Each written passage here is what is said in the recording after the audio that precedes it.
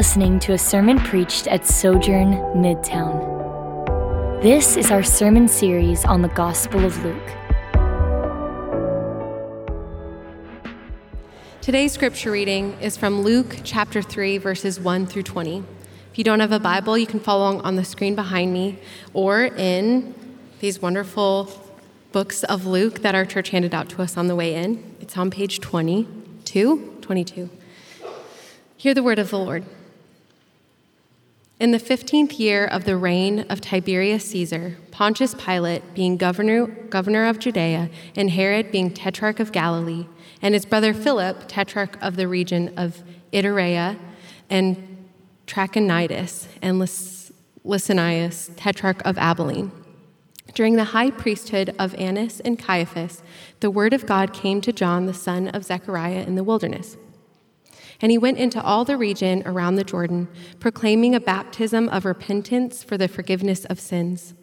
As it is written in the book of the words of Isaiah the prophet, the voice of one crying in the wilderness, prepare the way of the Lord, make his path straight. Every valley shall be filled, and every mountain and hill shall be made low, and the crooked shall become straight, and the rough places shall become level ways, and all flesh shall see the salvation of God.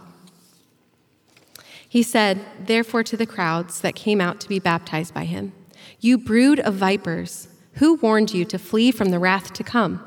Bear fruits in keeping with repentance, and do not begin to say to yourselves, we have Abraham as our father.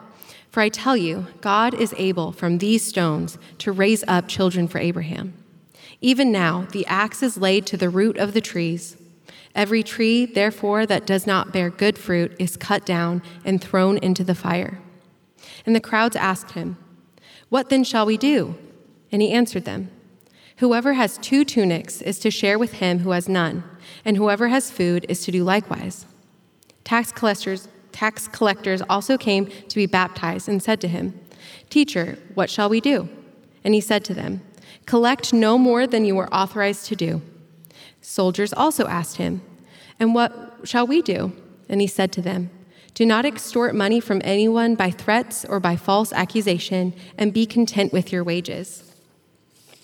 As the people were in expectation, and all were questioning in their hearts concerning John, whether he might be the Christ, John answered them all, saying, I baptize you with water, but he who is mightier than I is coming, the strap of whose sandal I am not worthy to untie. He will baptize you with the Holy Spirit and fire. His winnowing fork is in his hand to clear his threshing floor and to gather the wheat into his barn. But the chaff he will burn with unquenchable fire. So with many other exhortations, he preached good news to the people. But Herod the Tetrarch, who had been reproved by him for Herodias, his brother's wife, and for all the evil things that Herod had done, added this to them all, that he locked up John in prison. This is the word of the Lord. You may be seated. Well, good morning. Good morning. So good to be with you guys this morning to share God's word. As mentioned, I am James Fields, long-time friend of your pastor, Jamal. And one of the things I love about Jamal is that he is the same person from back when we met in 2006 to now. A little bit more grayer, right? But that comes from wisdom. But he's the same person, and I'm so grateful that he would entrust me with this awesome privilege to come and proclaim God's word to you this morning.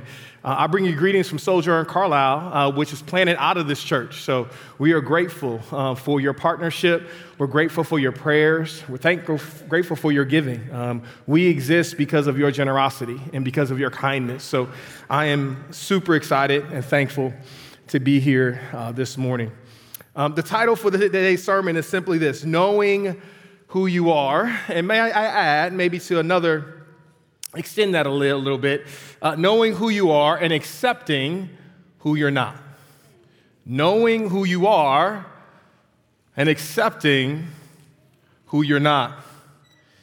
One of the greatest travesties in the local church today is that you can achieve great works in God's name without truly knowing God at all.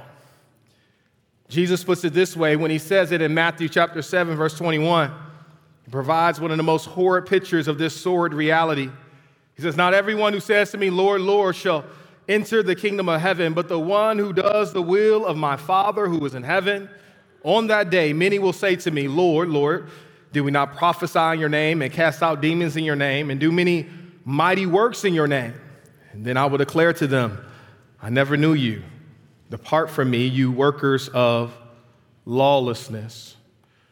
You see, unlike those who speak for God without actually knowing him, John the Baptist humbly spoke about the God that he both knew and experienced. John spoke as someone who knew his God, as his priest, as his prophet, and yes, even as his preacher. Will you pray with me this morning? Father God, we do love you and thank you. As often, Lord, as I say, I don't have much to give, but what I do have, I pray that you would bless it and multiply it. I pray that you would prepare our hearts to hear your word and give us the courage to stand therein. In Jesus' name, amen. So who is this man, John the Baptist? Look with me in verses 1 and 2 to examine the first aspect of John as God's high priest.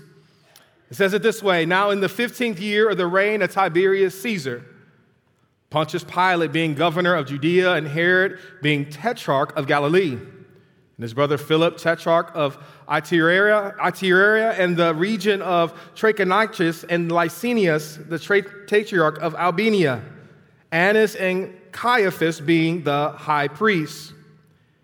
Gotta ask, I want you to notice very quickly from the very beginning that Luke is a stickler for historical accuracy. So we have to ask ourselves, why does Luke begin this chapter with so much detail? I love what the book, The Hospitality of God, has to say about this. It says Luke is sometimes referred to as a theologian of the history of salvation. Luke is the one most concerned to set the story of the salvation brought by Christ firmly within the context of ordinary human history and in close relationship to it. Why is this important for us today? Well, it's important for us because John reminds us that he began his ministry while Tiberius Caesar was emperor. History tells us about this man, Tiberius Caesar. He was a ruthless ruler who desired to master the world. In other words, Tiberius Caesar was a man who sought to rule the world as God himself, yet without truly knowing the God of Abraham, Isaac, and Jacob. Where do we see this in the text? Well, look with me in verse 2a. It says it this way. It says, Annas and Caiaphas being the high priests. Now we have to ask ourselves, why are two high priests mentioned here? This reality highlights the social, political, and religious corruption of the day. The mention of these two high priests reveals the power of Rome over the nation of Israel. Ananias served as a power behind the throne, while Caiaphas was the one that Rome placed out front as the figurehead. Notice with me the problem this morning. The problem is that there is no priest appointed by God to represent him in Jerusalem. So how will God respond to this problem? Look at verse 2b with me. It says, "The word of God came to John the Baptist," or John, the son of Zechariah, "in the wilderness." Notice three things from the text this morning with me. First, notice what came to John. What came to John is quite evident. It is the word of God. Why is that important? Well, because prior to John's ministry, God was intentionally silent for well over 400 years. And as God's high priest, John did not speak until God had first spoken to him. It's a good reminder for us this morning that as servants of the Most High God, we don't have a right to speak on God's behalf until he chooses to say something. We as God's people, have nothing to say until God chooses to speak to us. Why is it important to wait on the speaking of God, on God to speak? Well, it's important because it talks to us about the difficulty of waiting on God and the importance of speaking on his behalf. Many of you here this morning are probably in a waiting place, a place where you are waiting for God to speak, to show up, to make something happen. Listen to me, and if you are in that place, you're in a good situation. Let me tell you why. Because Abraham waited as a pagan and foreigner until the voice of God spoke to him. Joseph waited as a forsaken prisoner for 13 long, arduous years. Moses waited as a fugitive for God to reveal himself inside a burning bush. David waited as a forgotten one, as his father Jesse called everyone except for him to stand before Samuel to serve as a prospect to be the next king of Israel. Daniel waited in faith while thrown into the lion's den. The 3 Hebrew boys waited in the fire until the 4th man appeared in the flames. Elijah waited in fear from the sightline of Queen Jezebel. Isaiah waited while enduring Israel's forgetfulness of God. Zechariah waited in silence. Elizabeth waited in her barrenness. Mary waited to give birth in the manger without having a husband. And here we find John waiting in the wilderness. Beloved, if you find yourself in a place of waiting, listen to me, you're in a good place with God. Why is that? Well, it's because God always does his best work in the crucible of our waiting. Let me say that again. God does his best work in the crucible of our waiting. Isaiah 40 puts it this way. Have you not known, have you not heard? The everlasting God, the Lord, the creator of the ends of the earth, neither faints nor is he weary. He gives power to the weak, and those who have no might, he increases strength. Even the youth shall faint and be weary, and the young men shall utterly fall. But those who wait on the Lord shall renew their strength. They shall mount up with wings like eagles. They shall run and not be weary. Listen to it. They shall walk and not faint. I love how Big Mama talked about it in church growing up. She put it this way: when you understand that God is never late, you wait differently. You wait differently because you know who you're waiting on. Notice with me what came to John. The word of God came to John. But not only that, number 2, notice how John is described. John is simply identified as being the son of Zechariah. Don't overlook this. This is important. And it's important because it reminds us that John finds his lineage within the tribe of Levi and Aaron as a high priest. And much like Jesus, although he was a high priest, he didn't allow his position to negate his love for God and for his people. Thirdly, notice where God came to meet John. The word of God came to John in a very specific place. And listen to me, I hope that you catch this because hopefully this may be a shouting place for you. Where did God's word come to meet John? He came to meet him in the wilderness. Isn't it good news this morning to know that God's word can meet you in the wilderness? Isn't it good news this morning to know that God's word can meet you in your wandering, in your weariness, in your wanting, that God's word can meet you in moments that you don't even expect to meet you. Why is this significant? Well, it's significant because the normal experience for John would have been for him to serve in the temple of his father, like his father Zechariah. However, as God's appointed priest, John did not wish to serve in a corrupt system, so he went into the wilderness and renounced his priesthood. Remember how Luke talked about this in Luke chapter 1, verse 80? It says, and the child grew and became strong in spirit, and he was in the wilderness until the day of his public appearance to Israel. John knew who he was. He wasn't just God's anointed high priest, but listen, John was also called to serve as God's prophet.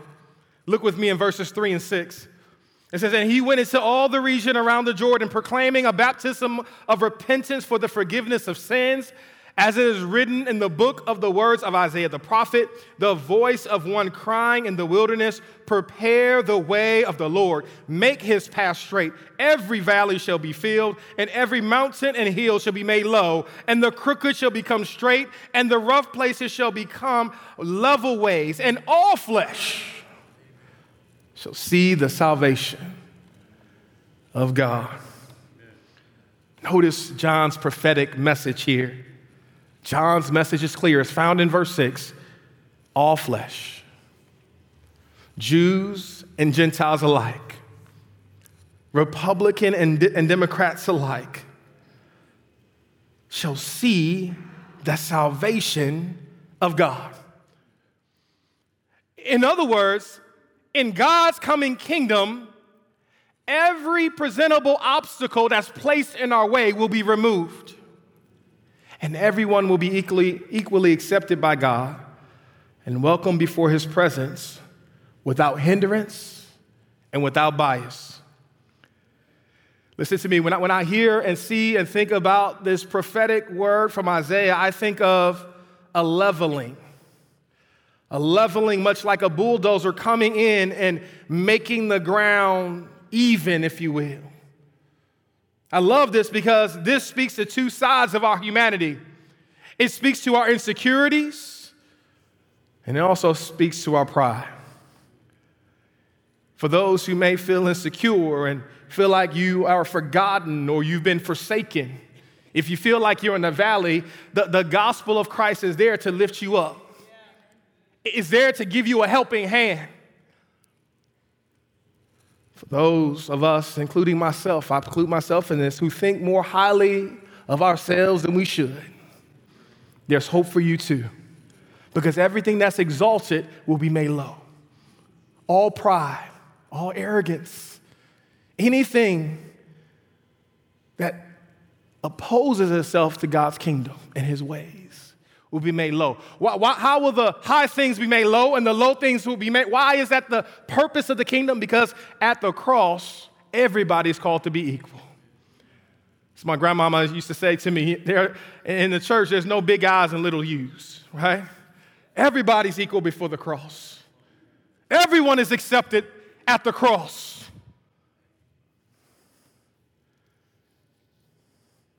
I think it's a good reminder for us this morning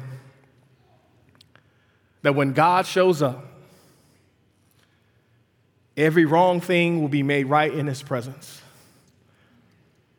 Every uneven thing will be made level, and every crooked thing will be made straight. How will this happen, or why would this happen? Paul gave us a glimpse of the glory of Christ and helping us to see in Colossians chapter 1. You remember what he said about our Jesus? He said, he is the image of the invisible God, the firstborn over all creation. For by him all things were created in heaven and on earth, visible and invisible, whether thrones or dominions or rulers or authorities. All things were created through him and for him.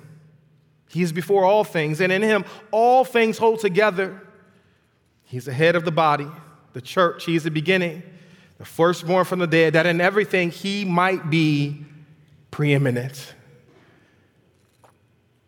How are we to respond to God's preeminence? Look with me in verse 3. John says this, and Luke says this. He says, and he went into all the region around the Jordan, proclaiming a baptism of repentance for the forgiveness of sin. Notice the essence of John's proclamation.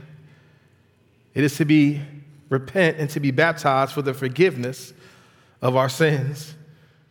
Why is repentance needed? Well, repentance is needed because we are all marked by the stain of sin. Romans 3:23 puts it this way: all have sinned and fallen short of the glory of God. Why is repentance necessary? Repentance is necessary because when we turn to God, we turn from sin. In other words, we can't turn to God without first turning away from our sin. Listen to the invitation that Isaiah gives us in Isaiah chapter 1, verse 18. It says, "Come now, let us reason together, says the Lord. Though your sins are like scarlet, they shall be as white as snow. Though they are red like crimson, they shall become like wool." What does true repentance entails? Look with me in verse 8. He puts it very plainly for us. He tells us to bear fruit in keeping with repentance. To bear fruit in keeping with repentance. It's a good reminder for us this morning that repentance entails bearing fruit that coincides with our professed repentance. In other words, repentance must be tied to real action, or it's not real at all. What does it look like for us to repent with no real action? Well, it looks like us saying that we are Louisville Cardinal fans, but looking like this.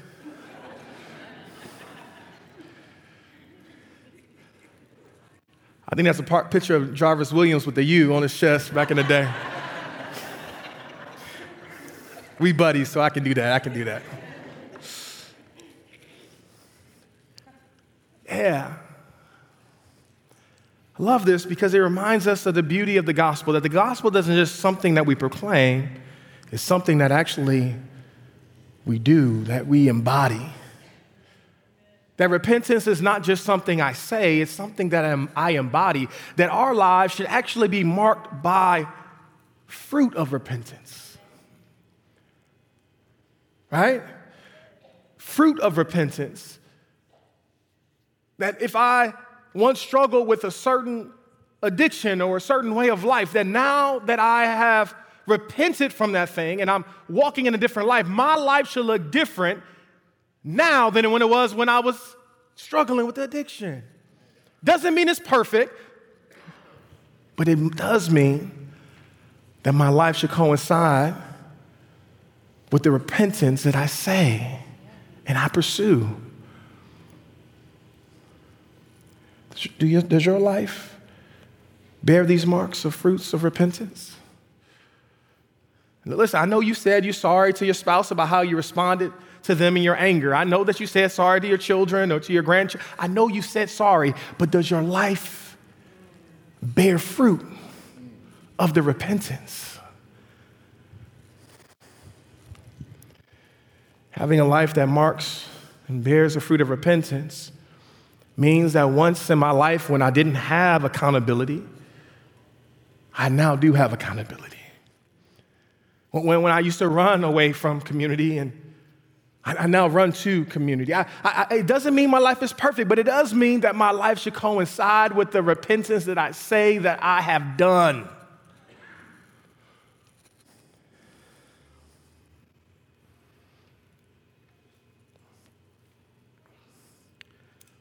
For following after Jesus means to act on what he says. You remember what we said, the very first scripture we shared, Matthew 7? Not everyone who says to me, Lord, Lord, will enter the kingdom of heaven, but the one who does the will of my Father who is in heaven. On that day, many will say to me, Lord, Lord, did we not prophesy in your name and cast out demons in your name and do many works in your name? Then I will declare to them, I never knew you. Depart from me, you workers of lawlessness. Another word for lawlessness is sin. One thing I love about John is that John does not just tell us what to do, he also tells us how to do it. He's a good preacher. Look with me in verses 10 through 14 to see John as God's preacher. It says, and the crowds asked him, what shall we do? And he answered them, whoever has 2 tunics is to share with him who has none. Whoever has food is to do likewise. Tax collectors also came to be baptized and said to him, Teacher, what should we do? And he said to them, collect no more than you are authorized to do. Soldiers also asked him, and what shall we do? And he said to them, do not extort money from anyone by threats or by false accusations, and be content with your wages. Notice the three specific demands of what true repentance entails. The first demand is that we're called to share. We're called to share. We're called to share what we have with those who are in need. In other words, we are to live our lives as those who are not blind or blinded to the needs of those around us. We're not called to live with horses who have blinders on. This reminds me of a parable that we'll talk about later in the Gospel of Luke of the Good Samaritan. You know, we do a lot of emphasis on the Good Samaritan, as well we should, but there are also two other characters in that story, the priest and the Levite, who saw a need and neglected to respond to the need at hand. I want to put a pause here and just say one quick thing to encourage your heart. Not every problem is your problem in this world. God's not calling you to stop at every single stop sign or homeless sign to provide the need. But when God is calling you to provide the need, respond to him in obedience. Every problem is not your problem. But there are some problems in your neighborhood, on your block, that God is calling you to be an answer and to respond to the need that's there. Number one, we're called to share. Number two, we're not called to steal or take more from others than what's needed. In other words, we're to conduct our business with fairness and equity for all. This act of repentance reminds me of the rich young ruler, who was a man who had great wealth and came to Jesus asking him, hey, good teacher, what good thing must I do? What commandments must I keep? Jesus tells him, and he responds in a negative way because he had great possessions, he had great wealth, and he didn't want to give. Jesus says, hey, give your money to the poor. You will have riches in heaven, and then come and follow me. We're called to share. We're called not to steal. Last one, this is where Pastor James is still working and still growing by the grace of God. We're called to be content. We're called to be content. We're called to be content with whatever we earn or are given by God. We're called to share. We're called not to steal or to take from others than what's needed. And then number three, we're called to be content. In other words, we're called to exhibit hearts of both gratitude and generosity. Gratitude and generosity. You know what we're not called to do? We're not called to live our lives like the parable of the rich fool, who had property and riches beyond riches. And he said, listen, this is what I'm going to do. I'm so rich, I'm going to tear down all these things, and I'm going to build up even greater things in my name. And God says to him, you fool, tonight your life will be called, and I will be taking your life in the middle of your greediness. We're called to share. We're called not to steal. And last but not least, we're called to be content. I want to take 2 minutes and just say, as I said before, this has been a real struggle for me, this call to contentment. And even as our church, and we've been planning for 5 years now, starting in April 21st of this upcoming year, will be a 5-year church plant. Again, we came out of your fellowship. You planted us. There's been a lot of things that has caused my heart to be discontent, if I'm honest. But one of the greatest gifts that God has given me in my discontentment is you. Because Sojourn Midtown, you guys have shown up for us as a church time and time again. Through your giving, through your presence, through your prayers. And I just want to take 2 minutes to say thank you. Because in my low places, when I feel like God has forgotten me or forsaken me, I'm always reminded by the love and the presence that I feel from this congregation. And I'm always reminded of God's provision for me that our church has a support, yes, from heaven, but also here in the city of Louisville that stems from you. And so for that, I do say thank you for your generosity in that way. Here we see in the text that being Christian is always about reminding ourselves of three things. Two things I put on the screen and one thing I'm just going to say on the stage. Number one, who I am. Number two, who I'm not. But three, got to remind myself all that he is. I have to remind myself who I am. We have to remind ourselves who we're not, but we also have to remind ourselves all that he is. John the Baptist understood these two things very clearly. He understood who he was, and he understood who he wasn't, but he also understood who Jesus was. Look with me in verses 15 through 16. It says, as the people were in expectation, all were questioning in their hearts concerning John, whether he might be the Christ. John answered them all, saying, I baptize you with water, but he who is mightier than I is coming, the strap of whose sandals I am not unworthy to untie. He will baptize with the Holy Spirit and the fire. Notice, John knew exactly who he was. He knew he was a high priest. He knew he was a prophet, and he knew he was a preacher. But in the same breath, John also humbly acknowledged all who he was not. He was not king. He was not savior. And he was not the Messiah. I asked you this question in the beginning, and I'm going to conclude asking the same question. Do you know who you are? Do you know who you are? If not, let me remind you, beloved, you are the saints of God. You are saints made holy by the precious Lamb of God. Listen to Romans 5, verses 8 through 10. But God shows his love for us, and while we were still sinners, Christ died for us. Since therefore we have now been justified by his blood, how much more shall we be saved by him from the wrath of God? For if while we were enemies, we were reconciled to God by the death of his Son, much more now that we are reconciled, shall we be saved by his life. You are saints made holy by the precious Lamb of God. But not only that, brothers and sisters, you are servants and friends of Jesus.